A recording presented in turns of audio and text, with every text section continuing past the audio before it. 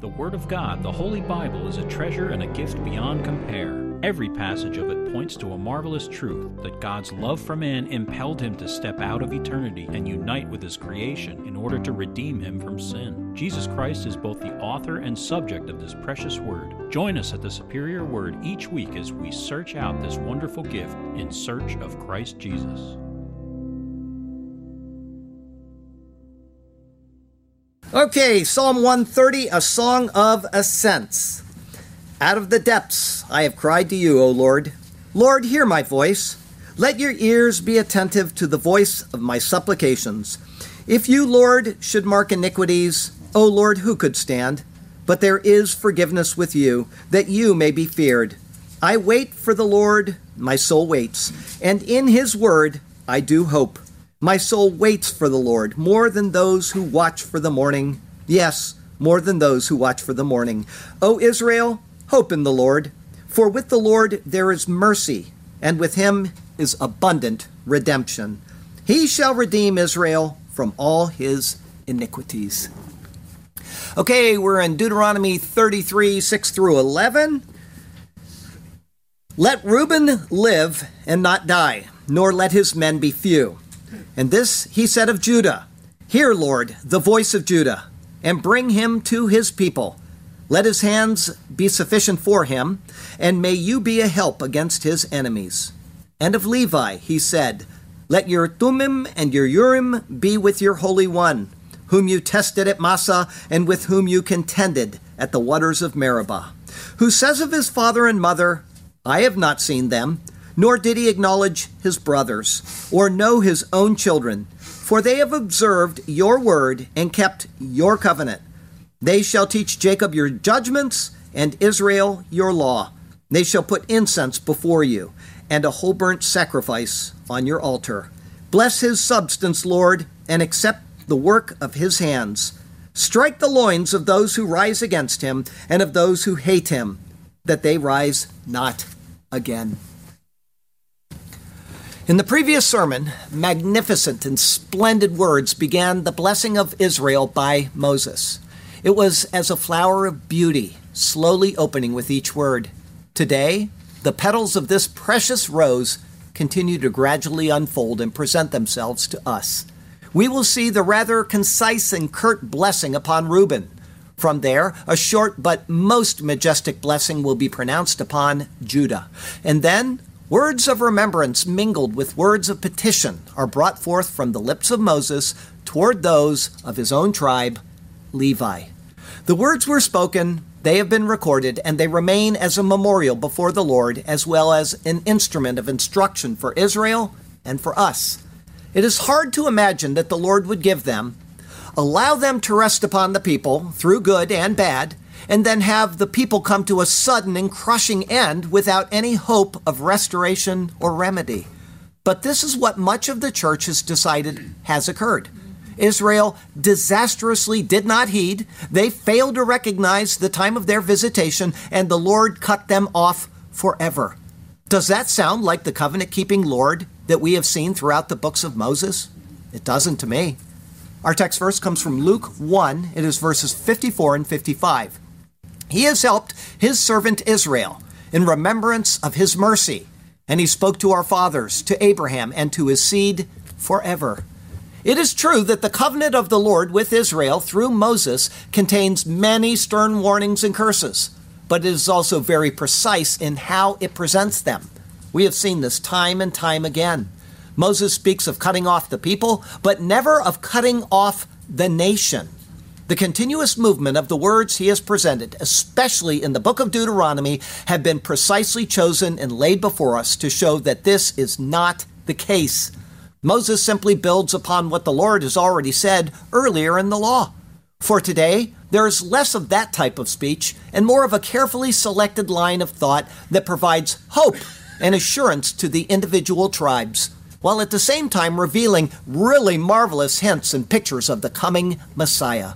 Woven into the words are also some unique patterns, linguistic nuances, and literary forms to help guide us in the often obscure nature of the words themselves. I do hope that you will be pleased and even tickled with how these three blessings unfold. It was a joy to search them out, and now I joyfully present them to you. And I say that having woke up thinking, I don't want to be alive today. I was so tired. I think it's because of the antibiotics. It's my last day of it. They're done as of last night, but I was not wanting to come to church today. But I'm very happy and joyful now. So there you go. Precious and wonderful things are to be found in his superior word. And so let us turn to that precious word once again. And may God speak to us through his word today. And may his glorious name ever be praised. Our first thought today is the blessing upon Reuben and Judah. It's verses 6 and 7. Verse 6, let Reuben live and not die. The words are simple and direct in Reuben's blessing, and yet they are also quite complicated and even obscure in meaning. Hence, they are highly debated. In them are three jusivs, or indirect commands or petitions. The first two are found in this clause alone, Yehi Reuven ve'al yamot, may live Reuben and not may die.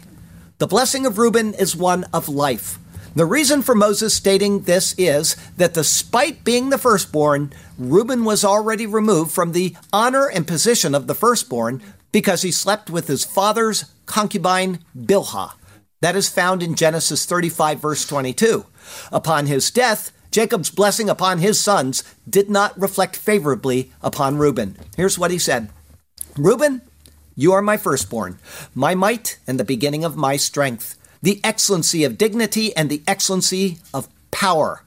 Unstable as water, you shall not excel, because you went up to your father's bed. Then you defiled it. He went up to my couch. The last thing he ever said about his son was in the third person. He. Doesn't even say you. Later, when the rebels came against Moses in the wilderness, some of the main insurgents were of the tribe of Reuben. Now Korah, the son of Izhar, the son of Kohath, the son of Levi, with Dathan and Abiram, the sons of Eliav, and On, the son of Pelet, sons of Reuben. Despite their troubled past, Moses' petition is for Reuben's continuance. May live Reuben and not may die.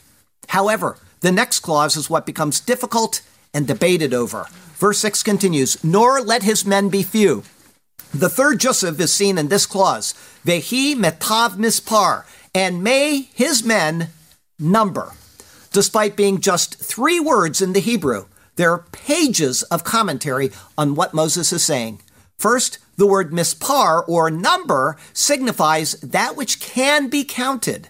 If this is an independent clause, the meaning is the same as that found in Deuteronomy 4, verse 27. There it says, and the Lord will scatter you among the peoples, and you will be left few in number among the nations where the Lord will drive you. In other words, it's a very small number. As such, it is a countable number. May live Reuben and not may die, and may his men be few. But a number may be a way of saying an indeterminate number, and thus, may live Reuben and not may die, and may his men be unnumbered. In other words, a large multitude. Or, if a number is tied to the previous words, it would also be a large number because the not would carry on to the second clause. May live Reuben and not may die, and not may his men be few. And to throw a monkey wrench in that almost nobody would see coming, an ancient Greek translation of this verse inserts the name of Simeon here. This is because there is no other mention of Simeon in his entire blessing upon the tribes. May live Reuben and not may die, and may the men of Simeon be few. Simply because we're following the Hebrew, and because there is only one negation, I would go with the most literal translation and say that Moses is petitioning that Reuben not be extinguished as a tribe, and being charitable, he is asking that he become an uncountable number. The use of 3 jusivs in the verse seems to exclude carrying the word not over to the second clause. Moses is directly petitioning with clarity and precision. May live Reuben and not may die, and may his men be number. In other words, a large number. It is then a blessing for continuance and a petition for growth without a set limit. As such, Reuben, or C, a son, would picture Christ, who did live and did not die, in the sense that he was never cut off because of his own sin. And he is also increased to an innumerable number, as is testified to in Revelation 7. After these things I looked, and behold, a great multitude which no one could number, of all nations, tribes, peoples, and tongues, standing before the throne and before the Lamb, clothed with white robes, with palm branches in their hands, and crying out with a loud voice, saying, Salvation belongs to our God, who sits on the throne, and to the Lamb. Simeon then has no blessing at all. Jacob's blessing of Simeon was joined with that of Levi. Simeon and Levi are brothers. Instruments of cruelty are in their dwelling place. Let not my soul enter their council. Let not my honor be united to their assembly. For in their anger they slew a man, and in their self-will they hamstrung an ox. Cursed be their anger, for it is fierce, and their wrath, for it is cruel. I will divide them in Jacob and scatter them in Israel. Because Simeon was to be divided and scattered, and because his tribe will be assimilated into Judah's land grant, they would, for all intents and purposes, be assimilated into Judah as well. As such, the blessing upon Judah should be taken at least partially, even if not intentionally at this time, as also falling upon Simeon. Because of this, the words of Moses continue with this fourth son of Jacob, who is next blessed even before the third son, Levi. Now, before I go on, I want to tell you that there are some amazing patterns that are in this as well. You'll see a little bit of that introduced today, but what you're seeing right now goes a lot deeper than what you're having explained to you. It is a marvelous piece of literature, just like the Song of Moses, just so you're aware of that. Verse 7, and this he said of Judah. The introductory words are so short and precise in the Hebrew that it is hard to not see them in something stately and majestic, as if it is being proclaimed at the coming of a king. It says, Vezot liHudah, and this to Judah. One can almost sense the blast of a trumpet, drawing all attention to what will be proclaimed as he heralds the royal arrival. And this to Judah. Verse 7 continues, Hear, Lord, the voice of Judah. Vayomar Shema Yehovah Kol Yehudah. And he said, Hear, Yehovah, voice Judah. The blessing of Judah calls attention to his voice.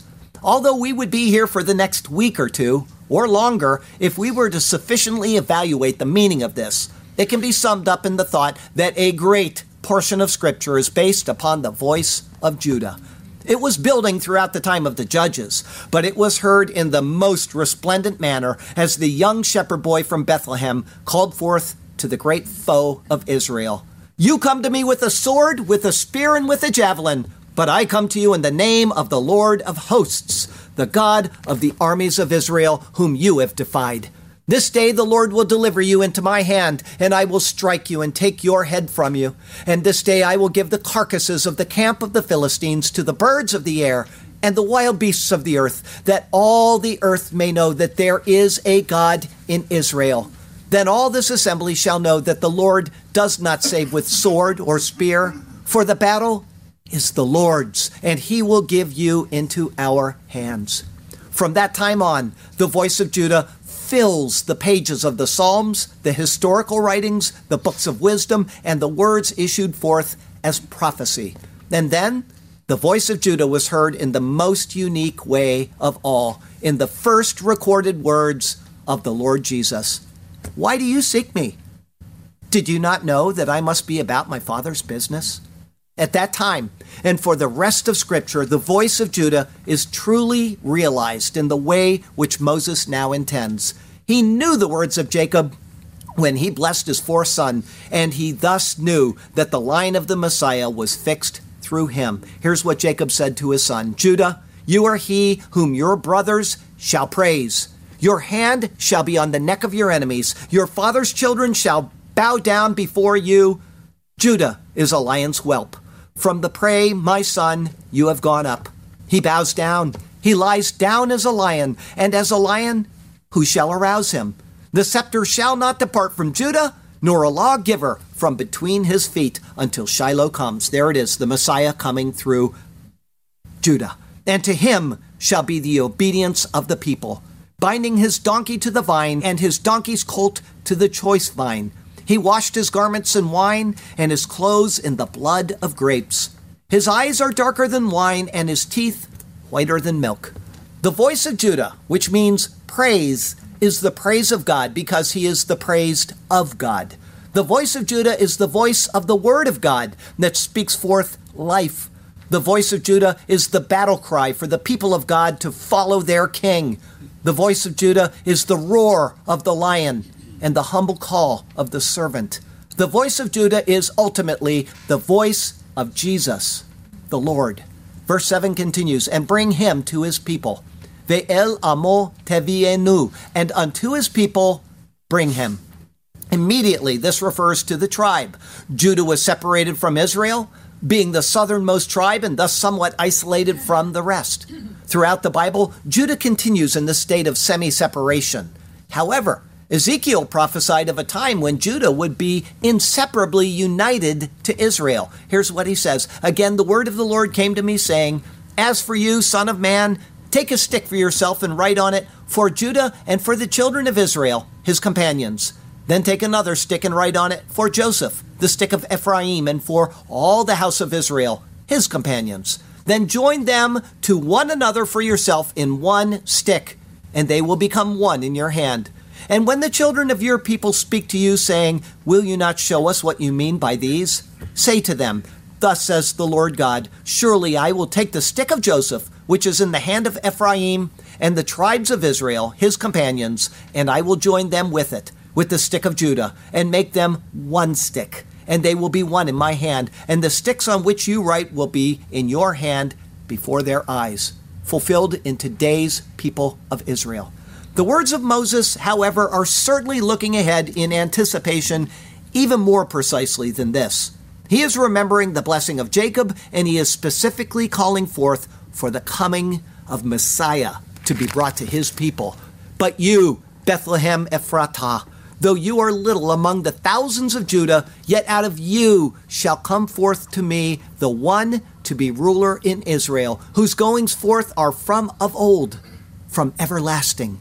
The voice of Judah through Micah of Moresheth, which is in the tribe of Judah, called forth for the coming of Israel's ruler, who would be from Bethlehem Ephratah, also in the tribe of Judah. Verse 7 continues, let his hands be sufficient for him. The words are obscure and even complicated. Yada rav lo. His hands abound to him. The Greek reads contend, and because of the difficulty, many translations follow the Greek, saying, his hand contends for him. The word is rav. It signifies abundance, enough, many, mighty, and so on. It is a sort of superlative in whatever it is referring to. As the hand is that which accomplishes things, I would say the intent is something like, he is fully sufficient to perform, be it in war, productivity, salvation, deliverance, and so on. As such, Judah has the strength to carry itself and its purposes through. In anticipation of the greatest of Judah, meaning Jesus, one could look to the words of Isaiah to find the ultimate intent of Moses' words right now. Who is this who comes from Edom with dyed garments from Bozrah? This one who is glorious in his apparel, traveling in the greatness of his strength. I, who speak in righteousness, mighty to save. Why is your apparel red, and your garments like one who treads in the winepress? I have trodden the winepress alone, and from the peoples no one was with me. For I have trodden them in my anger and trampled them in my fury. Their blood is sprinkled upon my garments, and I have stained all my robes. For the day of vengeance is in my heart, and the year of my redeemed has come.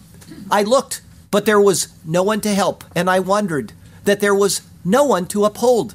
Therefore, my own arm brought salvation for me, and my own fury, it sustained me. I have trodden down the peoples in my anger, made them drunk in my fury, and brought down their strength to the earth. With this in mind, the next words of the blessing might seem contradictory, but this is not the case. Verse 7 continues, and may you be a help against his enemies. Ve'ezer mitzarav tiyeh, and help from his enemies may you be. If the hands of Judah abound in might, then why would they need the Lord to help them? But the words are comparative. Judah is considered to be capable of meeting and defeating its foes, but even the mightiest nation cannot prevail if the Lord is not with it. This has been and it will continue to be seen. If the Lord purposes triumph, there will be triumph, if by many or by few. And if the Lord purposes defeat, then it will come without regard to number. And again, the words of Moses towards Judah are but a reflection of words that apply to the ultimate son of Judah. Though in one way he is mighty to save, working out salvation by his own arm, he is fully dependent on the Lord who sent him forth. It says, "For dogs have surrounded me. The congregation of the wicked has enclosed me. They pierced my hands and my feet. I can count all my bones. They look and stare at me. They divide my garments among them, and for my clothing they cast lots. But you, O Lord, do not be far from me. O my strength, hasten to help me. Deliver me from the sword, my precious life from the power of the dog. Save me from the lion's mouth and from the horns of the wild oxen. You have answered me." Not only are the two clauses not contradictory, whether referring to Judah or to Jesus, they show the total dependence of them upon the Lord. And the Lord is with both, helping them against the foes who have risen against them. There is a story to be found in the tribes of Israel. There is God working out his plan. Each detail calls out, "I have something to tell," something that leads to the redemption of man. The names of the tribes are carefully given. One shows one thing, and the next shows another. Each points to the greater story of hope-filled living, when Christ would come, Israel's greatest son and brother. The things they did and the lives they lived out are recorded in the Bible for us to read and to learn. The stories are given for us to see and have no doubt the marvelous majesty for which our souls now yearn. Christ is coming, so the word does tell, and hints of him are found in the stories of Israel. Our second thought today, the blessing upon Levi. It's verses 8 through 11. "And of Levi he said, Ule Levi Amar, and to Levi he said." Levi is the third son, and he receives the third blessing, even if it is out of order because of Simeon's inclusion or assumed inclusion in the blessing of Judah.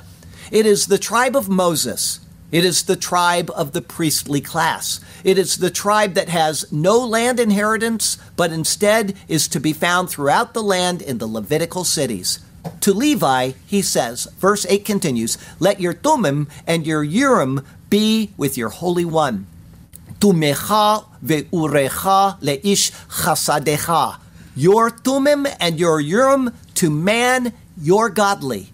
The blessing of Levi concerns his office and duties. Here is a new word, chasid.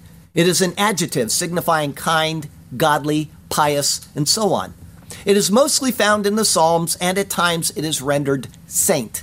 Levi is spoken of here as a godly man who possesses the special stones, the perfections and lights used to determine the will of the Lord.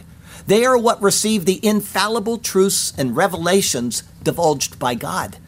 Of the 5 times these stones are mentioned together, this is the only time that the Thummim is stated before the Urim.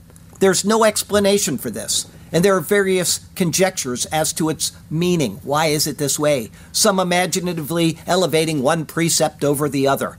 But I would think that this is a way of saying that both are on an equal standing. In other words, if it always said Urim and Thummim, one might think that lights, meaning God's revelations, comes first, and then perfections, or his infallible truths, are based upon those revelations.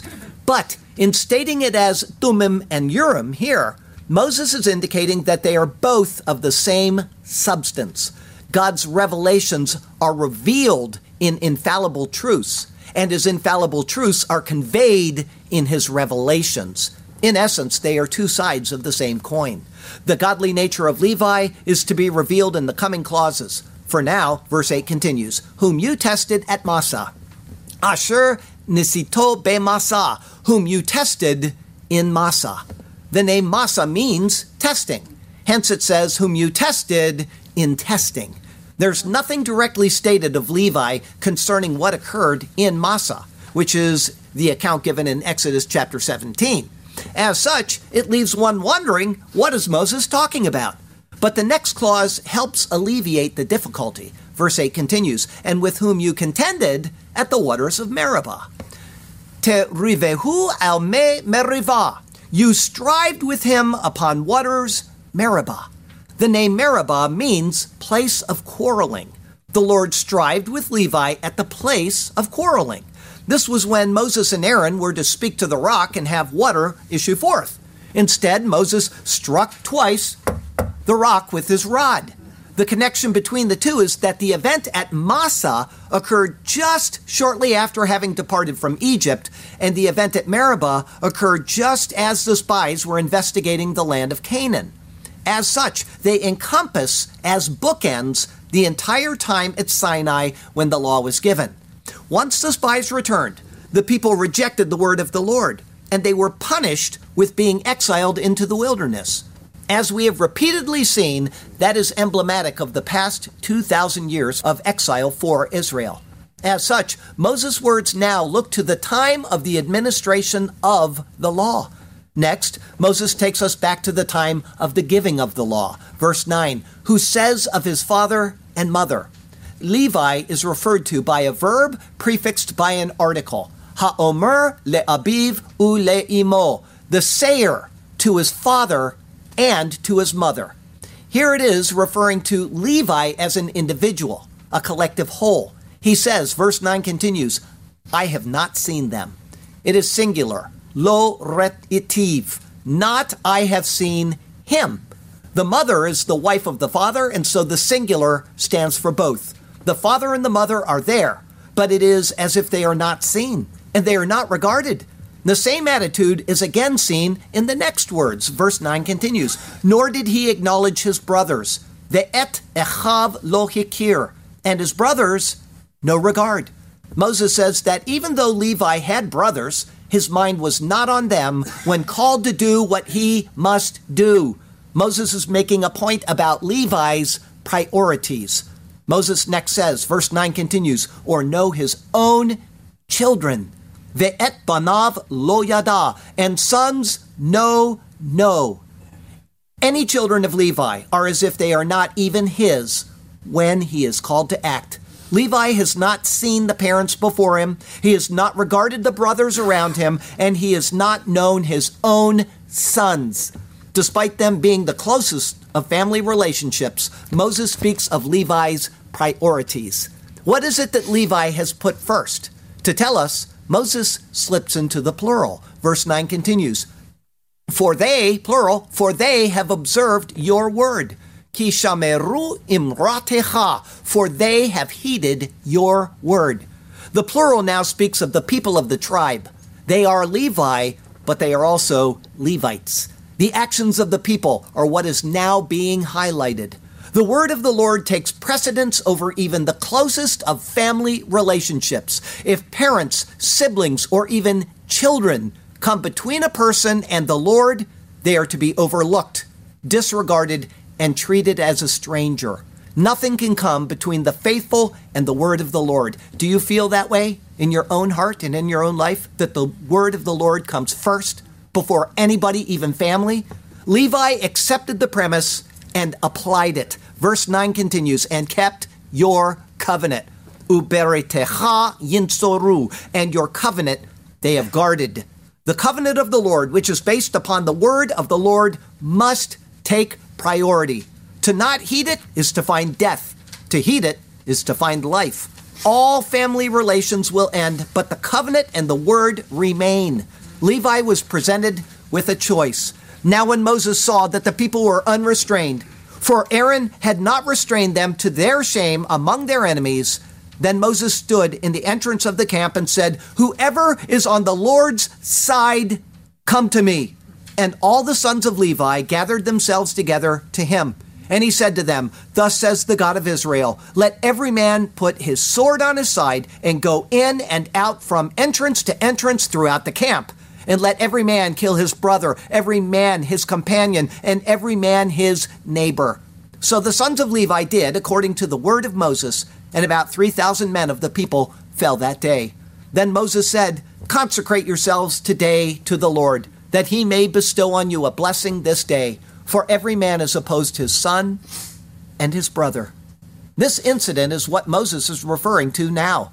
Levi has put the word of the Lord and his covenant first. They went throughout the camp without recognizing faces, and they slew any who came before them.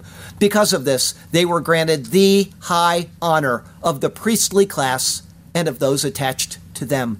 This then explains why Moses chose Massah and Meribah as his points of reference. Because those two events encompass the time of the giving of the law, from redemption out of Egypt until standing at the door of Canaan, their zeal for the Lord was a highlight among all of the failings of Israel, and indeed, all of the failings of Levi, including those of Moses and Aaron.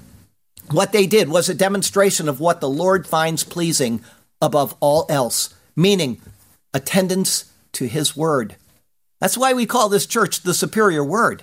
We're on Superior Avenue. This is God's word. It fit because it is where our attention and our priority is to be. The word of God must take precedence in our lives, or he does not take precedence in our lives, because the word of God is a reflection of who he is. Because of their moment of faithfulness, verse 10, they shall teach Jacob your judgments. Yoru mishpatecha le Yaakov. They instruct your judgments to Jacob. Moses uses the word yara, which is to shoot as an arrow. As such, it gives the sense of pointing out, as if aiming by the finger. Hence, it is instruction in the judgments recorded for them. Further, verse 10 continues, and Israel, your law. Vetoratecha le Yisrael, and your law to Israel. This is still an explanation of the verb yara, and thus the two clauses are set in parallel. Just as they point out the judgments of the Lord to Jacob, so they point out the law of the Lord to Israel. The substance of the clauses is simply a poetical parallel. They instruct, that's the first couple words, and then here are the clauses. They instruct your judgments to Jacob and your law to Israel. Verse 10 continues, they shall put incense before you. Yasimu ketorah be'apecha. They shall put incense in your nostril. This and the next clause are again parallel thoughts. In this clause is a word found only here in Scripture, ketorah. It signifies the smoke of incense. This is specifically speaking of the twice daily mandate to burn the specially compounded incense, which was then presented each day before the Lord, morning and evening. Remember that? They were to have this incense presented to the Lord. Here's what it says in Exodus 30. Aaron shall burn on it sweet incense. Every morning when he tends the lamps, he shall burn incense on it. And when Aaron lights the lamps at twilight, he shall burn incense on it, a perpetual incense before the Lord throughout your generations. Along with that, verse 10 continues, and a whole burnt sacrifice on your altar. V'chalil al mizbechecha, and holocaust upon your altar. The words speak of the second twice daily offering made to the Lord. Now this is what you shall offer on the altar. 2 lambs of the first year, day by day, continually. 1 lamb you shall offer in the morning, and the other you shall offer at twilight. With the 1 lamb shall be 1/10 of an ephah of flour mixed with 1/4 of a hin of pressed oil, and 1/4 of a hin of wine as a drink offering. And the other lamb you shall offer at twilight, and you shall offer with it the grain offering and the drink offering as in the morning for a sweet aroma, an offering made by fire to the Lord. Before I go on, what do those 2 offerings picture? How do they picture Christ? The perfect sacrifice, but there's more. 1 in the morning, 1 in the evening. The first one was offered at the time Christ's passion on that day began. The last one ended when he died on the cross. So it's a picture of the entire time that he was facing his final judgment before the Lord. Every single thing about this passage, every grain offering and the oil, everything pictures Christ. Go back and watch the sermon. This shall be a continual burnt offering throughout your generations at the door of the tabernacle of meeting before the Lord, where I will meet with you to speak with you. The words of this verse then speak of the honor and the responsibilities given to Levi because of their act of faithfulness to the word and the covenant of the Lord. The clauses are parallel as they describe the twice daily duties that are actually both things that rise up before and to the Lord. That's the beginning of it, they put incense in your nostril and holocaust upon your altar. Because of this, Moses calls for a special blessing upon them. Verse 11, bless his substance, Lord. The words return to the second person singular. Barech Yehovah chelo. Bless Yehovah, his activity. The word chayil speaks of the force of something. This is probably speaking of the future state of the tribe.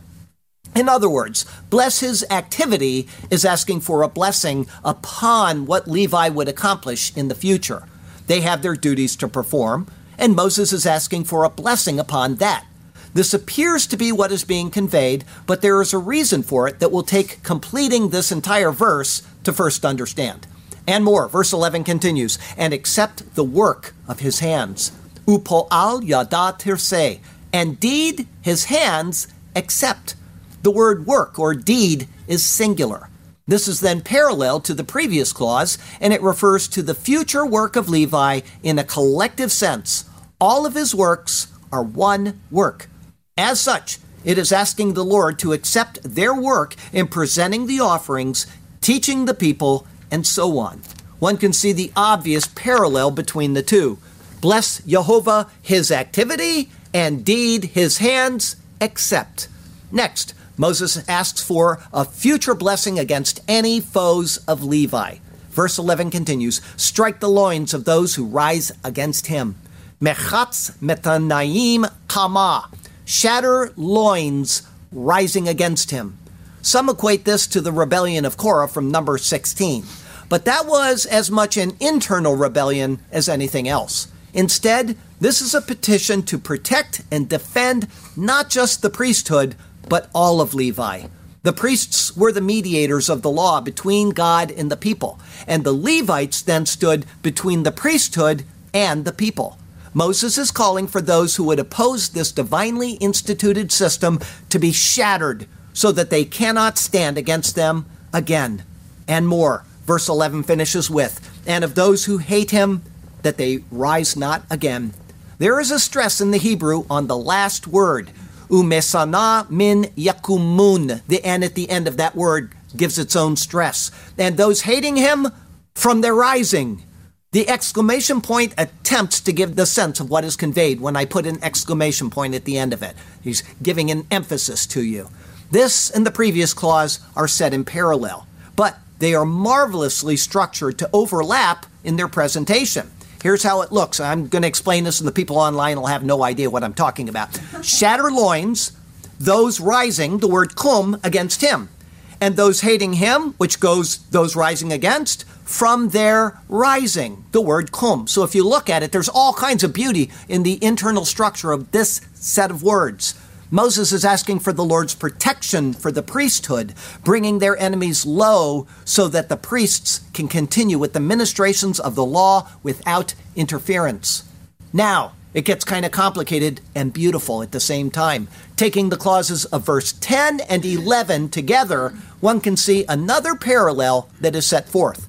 Here it is. They instruct your judgments to Jacob, that is Levi's work, and your law to Israel, that is Levi's work. They put incense in your nostril, that is an offering rising, and holocaust upon your altar, that is an offering rising. So you've got Levi's work, and then you've got something rising. The next set of words, bless Yehovah his activity, that's Levi's work again, and deeds his hands accept, that's Levi's work again. Shatter loins rising against him, that's protection from rising enemy, and those hating him from their rising. Again, protection from rising enemy. So you've got this wonderful internal structure that you would never know unless you took the time to put it in the way it was originally structured by Moses. It is beautiful. One can see that because of the work of Levi to present offerings, Moses is asking for the work of Levi to be uninterrupted by any enemy rising. Nothing is to interfere with that work. With that noted, another parallel exists that is seen in the final two clauses of the blessing upon Judah, which matches the final four clauses of the blessing upon Levi, meaning the work and the protection. His hands abound to him, the work of Judah and the Lord. And help from his enemies may you be. Protection from the enemy for Judah, the Lord. Judah anticipates the coming Messiah, but so does Levi. Everything about the priests, the Levites, their duties and their offerings, all of it anticipates and typologically pictures the work of Jesus. Hence, one can see why Moses linked the blessings of Judah with those of Levi, but also why he placed Judah first. Judah anticipates Christ in his person, while Levi, as a tribe, more closely anticipates Christ in his duties. In the end, everything is anticipating the coming of Messiah and of what he would do in the fulfillment of this law. It is a law that served its purpose well. It used fallible people who ministered it on behalf of fallible people who lived under it in order to show the impossibility of it bringing man any closer to God. The problem did not, however, exist in the law. Paul makes that explicit in the book of Romans. Rather, it exists in those under the law. Their defect, sin, is what kept this law from performing its purpose. In the identification of this defect, the need for one without sin to fulfill it becomes evident. Hence, we had our resurrection sermon a couple weeks ago, and we went into detail about why this was necessary. And more, it highlights the need for it to end and for a new covenant to enter into the fabric of God's redemptive workings. Thank God for Jesus and the new covenant. It would need to be a law based upon the work of the one without defect, but which would grant that same state of perfection to those who enter it. This is what Christ did.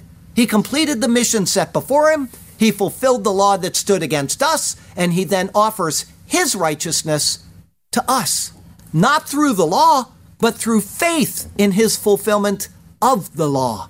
It is what we might call the greatest deal of all time. And it is a deal that extends to all time. God has made the offer, and he asks you to accept him at his word. Adam blew it. The law highlights that fact. Now I have done this for you. Just accept that my word is true. May you carefully consider this, and may you receive the marvelous gift that God has extended to you, and may you do so today. The reason why I say that is because Paul writes in the New Testament, behold, today is the day of salvation. Now is the time of God's favor. We have no idea if we're going to be alive 20 seconds from now. We might walk out the door. You might even choke on the Lord's Supper today. I hate to say it, but you don't know. You have no idea what's coming. We had a girl that emailed me. I actually emailed her first, kind of wake people up in the morning when I'm bored. I sent Jody an email, and I said, Jody, how are you doing today? And I get back this email saying, oh, I'm so sick. And I thought it was food poisoning, which she's had before. And so I was very careful to abuse her. Oh, you'll get through that. But, I was just giving her the typical razzing I give people. And then a couple hours later, I came home from my morning work, and I said, hey, how are you? I hadn't heard anything back. What's up? And her sister had her phone, and it said, this is Travis, and my heart sank. I was like, oh, my gosh. And then I come to find out that here she said she's in having a CT scan right now. That doesn't sound good. I'm like, oh, my goodness, what's going on? This is a girl that thought she had food poisoning just a short time before, and the next thing you know, she's being ushered in for an appendectomy, however you say that. She's got to have her appendix taken out. Okay? That's lethal. If she had left when she was supposed to go up to Pensacola, if she had left and then that happened, who knows what would have happened? She would have just laid there thinking, I'm sick, and she may have just died on a hotel bed or something. Okay? But her sister was wise enough to say, hey, we got a problem. Let me check you out. And so they went and took her down to the hospital, and she was fine by the evening. I went down to visit the nice campus. If you guys want to go to a hospital, which you don't want to, but if you do, go to the new Sarasota Memorial Campus. It is clean. It is beautiful. If you want to get admitted for some reason, go to that hospital. It was beautiful. She had a whole big room all to herself with a couch for her to sit on and a chair for me to sit on. It was great. Anyway, I don't mean to divert from that, but I just wanted you to know that we don't know when our time could end. That was the point. Not the hospital thing, but we don't know. So be ready, and here is the simple gospel. Christ died for your sins. That means you're a sinner. If you don't believe you're a sinner, he cannot help you. I'm sorry. There is no way that that wall can be taken down except by you. Yes. Christ died for your sins. Christ was buried, meaning he went into the grave with your sins. He became sin who knew no sin, that we might become the righteousness of God in him. And Christ rose again, meaning that he had no sin of his own. He came out of that grave proving that he is God and he is the sinless man. And it also proves that your sin is taken away forever. It is buried and done. Please believe that simple gospel message and you will be saved. And then you won't have to worry about now is the time of God's favor, because you will be in God's favor. Please do it today, okay? And stay out of the hospital, okay? Okay, our closing verse comes from Romans chapter 5. But the free gift is not like the offense. For if by the one man's offense many died, much more the grace of God and the gift by the grace of the one man, Jesus Christ, abounded to many. And the gift is not like that which came through the one who sinned. For the judgment which came from one offense resulted in condemnation. But the free gift which came from many offenses resulted in justification. Thank God for Jesus Christ. I can't read those words without being overwhelmed every time I come to him. Next week is Deuteronomy 33, 12 through 17. Moses will continue to bless the tribes until the blessings are through. It's entitled, Moses Blesses Israel. Part 2. That'll be our 101st Deuteronomy sermon. Thank you, Jay. He's been practicing all week to get that. He got it perfectly executed. Okay, I'll tell you, the Lord has you exactly where he wants you. He has a good plan and a purpose for you. But he also has expectations of you as he prepares you for entrance into his land of promise. And so follow him and trust him, and he will do marvelous things for you and through you. Okay? Short poem today. Moses Blesses Israel, part 1. Oh, before I give it, let me ask you a question. Very easy. Somebody will get this immediately. Okay? Isaiah 1 verse 18 asks us to come and do what together? Reason. Come and let us reason together, says the Lord. We do not check our brains when we come into a church. We do not check our brains when we pick up the Bible and say, I'm going to go to the first thing that comes to my hand, and I'm going to say, that's a sign for me. Oh, let me see. First thing that comes to my hand. So Gideon said, for this cause, when the Lord has delivered Zebah and Zalmunna into my hand, then I will tear your flesh. Oh, no. Tear your flesh with thorns of the wilderness and with briars?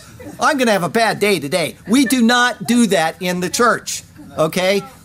Come and let us reason together, says the Lord. My brother gets a flight on a YF-22 today. I'm going to bring your little bag because I'm going to take you in some loops. Okay, here we go. Let Reuben live and not die, nor let his men be few, but be numbered high. And this he said of Judah, hear the Lord, the voice of Judah, and bring him to his people as you please. Let his hands be sufficient for him, and may you be a help against his enemies. And of Levi he said, let your Thummim and your Urim be with your Holy One days unended, whom you tested at Massah, and with whom you at the waters of Meribah contended.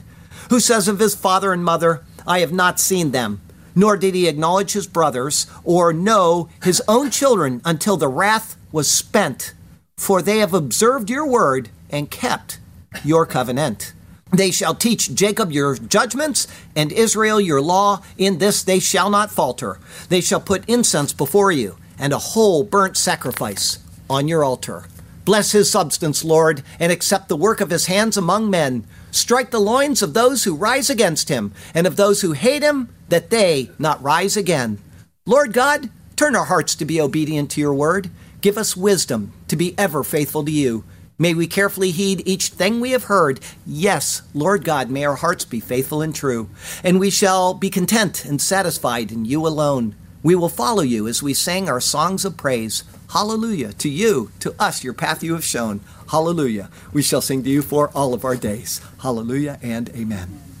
Heavenly Father, thank you for the blessing of knowing your word and to study it and to be close to it, because it is our life until Jesus, our life, comes. And may that day be soon. We long for the day when we can be in your presence, away from these bodies that fail us and that give us trouble. Lord, we certainly lift up the people we mentioned at the beginning of this service and the troubles that they're facing, the trials and the difficulties, the hopes, the wishes, all of those things that people have in them. Tend to your people, Lord, and help them through their trials or just take them away if it's your will. This is what we would pray for. Lord, thank you. Thank you for taking care of Jody in the past couple days. Thank you for tending to the other people that have sent in praise reports over the past few days. You're so good to us. Thank you. And we've got people that are traveling in the week ahead. We pray for them and safe travels. Lord, we know that you hear these things, so please understand that our hearts are open to you so that you may search them out and find out the prayers that even go unstated. We pray this, that you will be glorified, and we pray it in Jesus' name. Amen.